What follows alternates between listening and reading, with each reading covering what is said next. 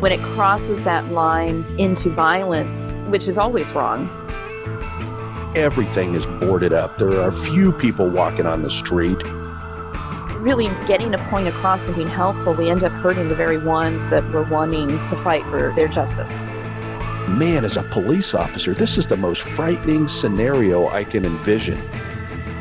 And now, the Safety Zone.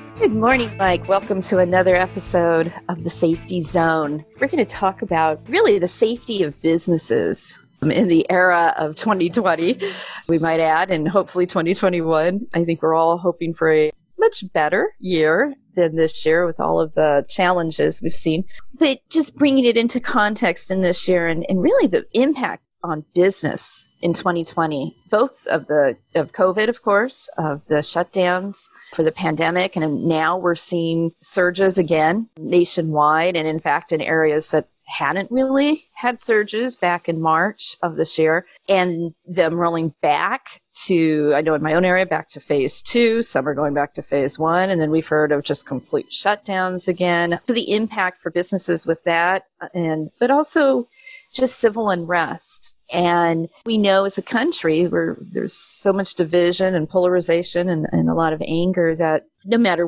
what side of the aisle or what your ideologies are, civil unrest is here to stay to a certain degree. And I don't say that in a bad sense, but I think it would be untruthful to say, well, we won't see that again. But again, in 2020, with the civil unrest, it tends to be the businesses that get the brunt there as well. And how does a business, Mike, how do they protect themselves? How are they able to function during things like civil unrest and protests, but also on the other side with COVID? And just being able to not only try to survive, but to even hang in there and thrive. Is that even possible for businesses today? So yeah, I know it's a loaded question, but as a business owner yourself and of course your company, an expert in safety and security, maybe just give us some words on that. Well, yeah, absolutely. Even from a personal perspective in our company, there's just so many things coming at us right now as business owners, CEOs of companies. You're dealing with, like you said, the surge in the pandemic. So how does that impact us operationally? Then we're talking about shutdowns, and you're hearing all of these different advisors that are coming out and their approach to how they want to handle things and locking things down. And when I hear that as a business owner, that creates fear, as a business owner. And how does that impact our business? And then couple that with civil unrest. So if we kind of pick these off one by one, just last Friday, we had a meeting with our leadership team. And so I brought in the kind of senior leaders and I said, hey, and I brought them in. We were all virtual or in Zoom call. And I said, here, we've got to do a recheck. We've gone through this. The roller coaster went down over the summer. Here in Indiana, in the Indianapolis area where we're at, we moved and stepped ahead. Things were opened back up. We got to 100% capacity at restaurants, school 5 days a week, where my children are at. In Indianapolis itself, that never did happen. I think some of the schools in Marion County or Indianapolis got back to 5 days, but now have quickly gone back to virtual because of these spikes. So now we're seeing these spikes in COVID, the flu, sniffles, allergies, everything. And so there's big discussions about going into these maybe potential lockdown phases again. When I hear that, not as a speaker on a podcast today, but when I hear that as an owner, what it tells me, tighten the belt. And so the first thing we talked about Friday to the leadership team is space, space, space. And I said, I am the man back in February who did not run off a cliff when COVID started. My life has been built around risk. I took risk every day as a police officer going to work. I understood that I could be hurt or killed. I understand when I get behind the wheel of a car that things can happen. So risk is a part of my life every day. So I don't react to risk and become extraordinarily fearful. I'm being prudent. And so we spaced people out. I have 2 offices. I have an office in both places. I moved out of my office in one building, space out. Other people can take my space in one office. And so we get people spread out again that are in the office because we have essential employees. A lot of the work that we do in the background screening part of the company, that is not work that lends itself to be done virtually because of the security and nature of the information that we're processing. So we've created new schedules because we do have employees that have now come in contact, and some of them are virtual. Fortunately, at this point, most of them are in positions that allow them to work virtually very easily. One at the top of my mind that is more on the operations side, but we've created second shifts. So if you want to come in at 5 after everybody else has gone home, and because they've been exposed, they don't have COVID, they've come in contact with it. So creating space was the first place we moved in the business, is just a refresher. The second part of it is, where am I spending money? I'll be honest with you. It comes down to that every single time with these discussions in the unknown and uncertainty, because now we have the politics are still here, right? Because we have no decision. We don't really know where we're going. You got competing theories about where this country's going, who's going to be the president. I mean, there's just so much of this politicization. Uncertainty.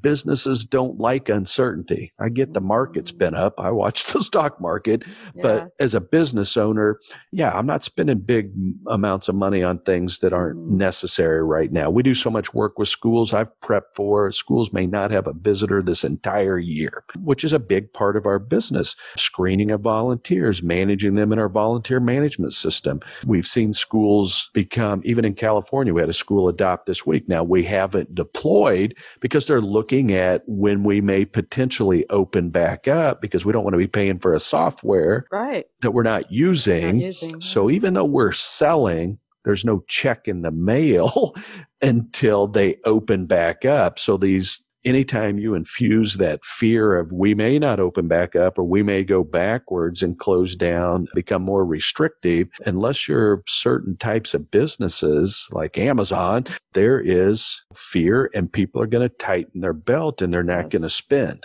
Yes, exactly. And then you look at, of course, you know, in businesses, there's all types, and you have corporate or small, medium businesses that are service orientated. And then you have, and I say this just sincerely feeling bad for them, but you have the poor retail market that already brick and mortar have been struggling for years. And then you bring in all of the elements of 2020, and especially, I'm not talking about necessarily the malls and the big anchor stores, but God bless them, the mom and pop stores, and really downtown USA, right? The shops that are in the cities, in the central cities of the nation. And you sit there and you think they've had an onslaught both with COVID and trying to operate, you know, whether it's retail or restaurants, but also with civil unrest. And what do you tell businesses like this in terms of their safety and just their ability, quite honestly, to keep running?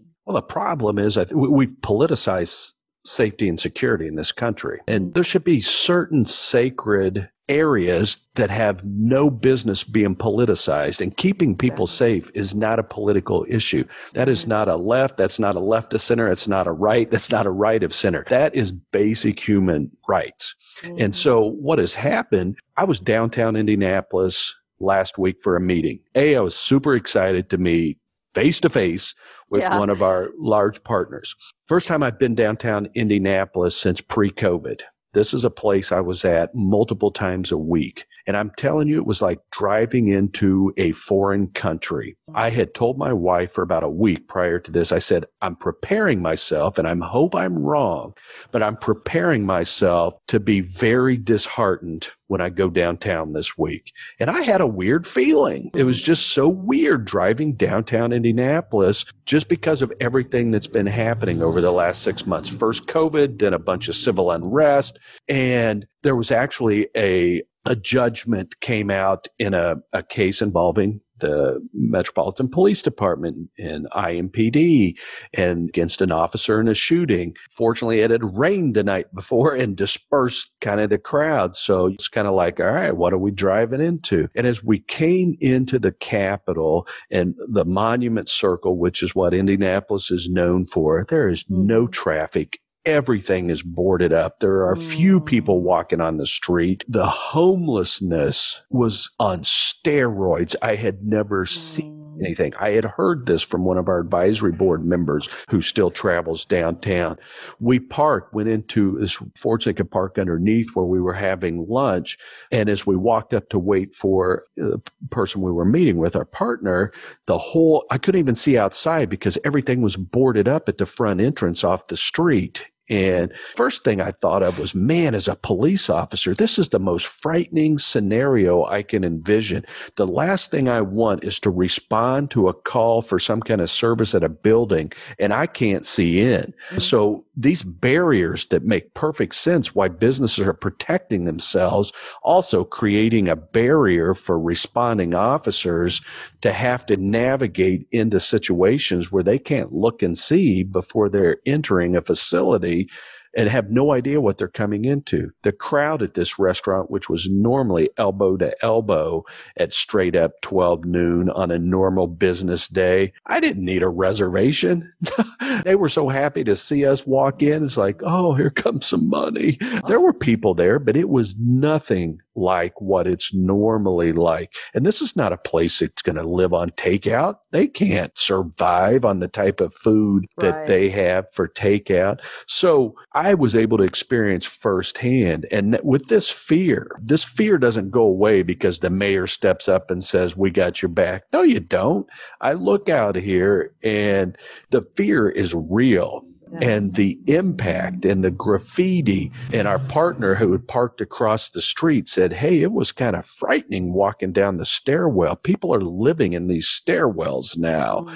And so how quickly my city had been transformed was just unbelievable. This is the same city that hosted the Super Bowl a few years ago and got humongous feedback for what a great city and how you can move in this city and all the restaurants and vibrancy of downtown, everything you can do that's not even associated with the Super Bowl and what it looks like today. And I can't even compare that to some of the cities that we've seen literally exploding in violence. It breaks your heart because it is certainly, as Americans, people certainly have a right to protest, and there's certainly a place for protesting. But when it crosses that line into violence, which is always wrong, I think, but what's sad is it's really undoing the very thing that you're trying to get across in your protest. So here you have this once vibrant city, and look at how sad. You've got homelessness, obviously off the scales. A lot of these businesses are minority owned. They're mom and pop stores that people, I think, oftentimes think, oh, if you're a business owner, you're rich. But that is not the case. No. With most small business. They make a living, but it's difficult and they have responsibilities. And also in reminding that whoever owns the businesses, are also paying the wages of those that work for them. And so then they're without, and it ripples right? It just keeps going like a pyramid domino effect. And so what we're seeing is that instead of really getting a point across and being helpful, we end up hurting the very ones that were wanting to fight for their justice, for equality. Mike, how do these businesses, what do they do? I know that's a loaded question and there's no simple answer for any of it, but when you see the surge coming up now again and talk of shutdowns and again, of course, we always pray that we won't have violent protests, but we seem to live in an era because there's just so much going on and so much chaos that, people are frustrated. So the very concept of civil unrest is something that we have to deal with as well. how do you encourage businesses, especially these mom and pop businesses that are centrally located in cities? How do they prepare? How do they go on? Well, right. And then you couple that with in some of these larger cities, you're talking about defunding. I heard last week talking about in LA, defunding parts of the police, doing away with the sexual abuse investigative unit. I mean, this is just almost unconscionable to think about how we're doing this. So all of a sudden we've got this perfect storm where we're going to defund the group that is there to protect us. How are we going to protect ourselves? How do I get suburban families to come back into my city and spend money? Indianapolis lives off of visitors. It's a big convention city. There's nobody coming to Indianapolis right now. So, I mean, the hands are tied for a lot of these businesses because if you don't feel safe, like we could work through the pandemic. There's things I feel like I can do. I'm wearing a mask. I'm social distance. I'm cleaning, washing my hands.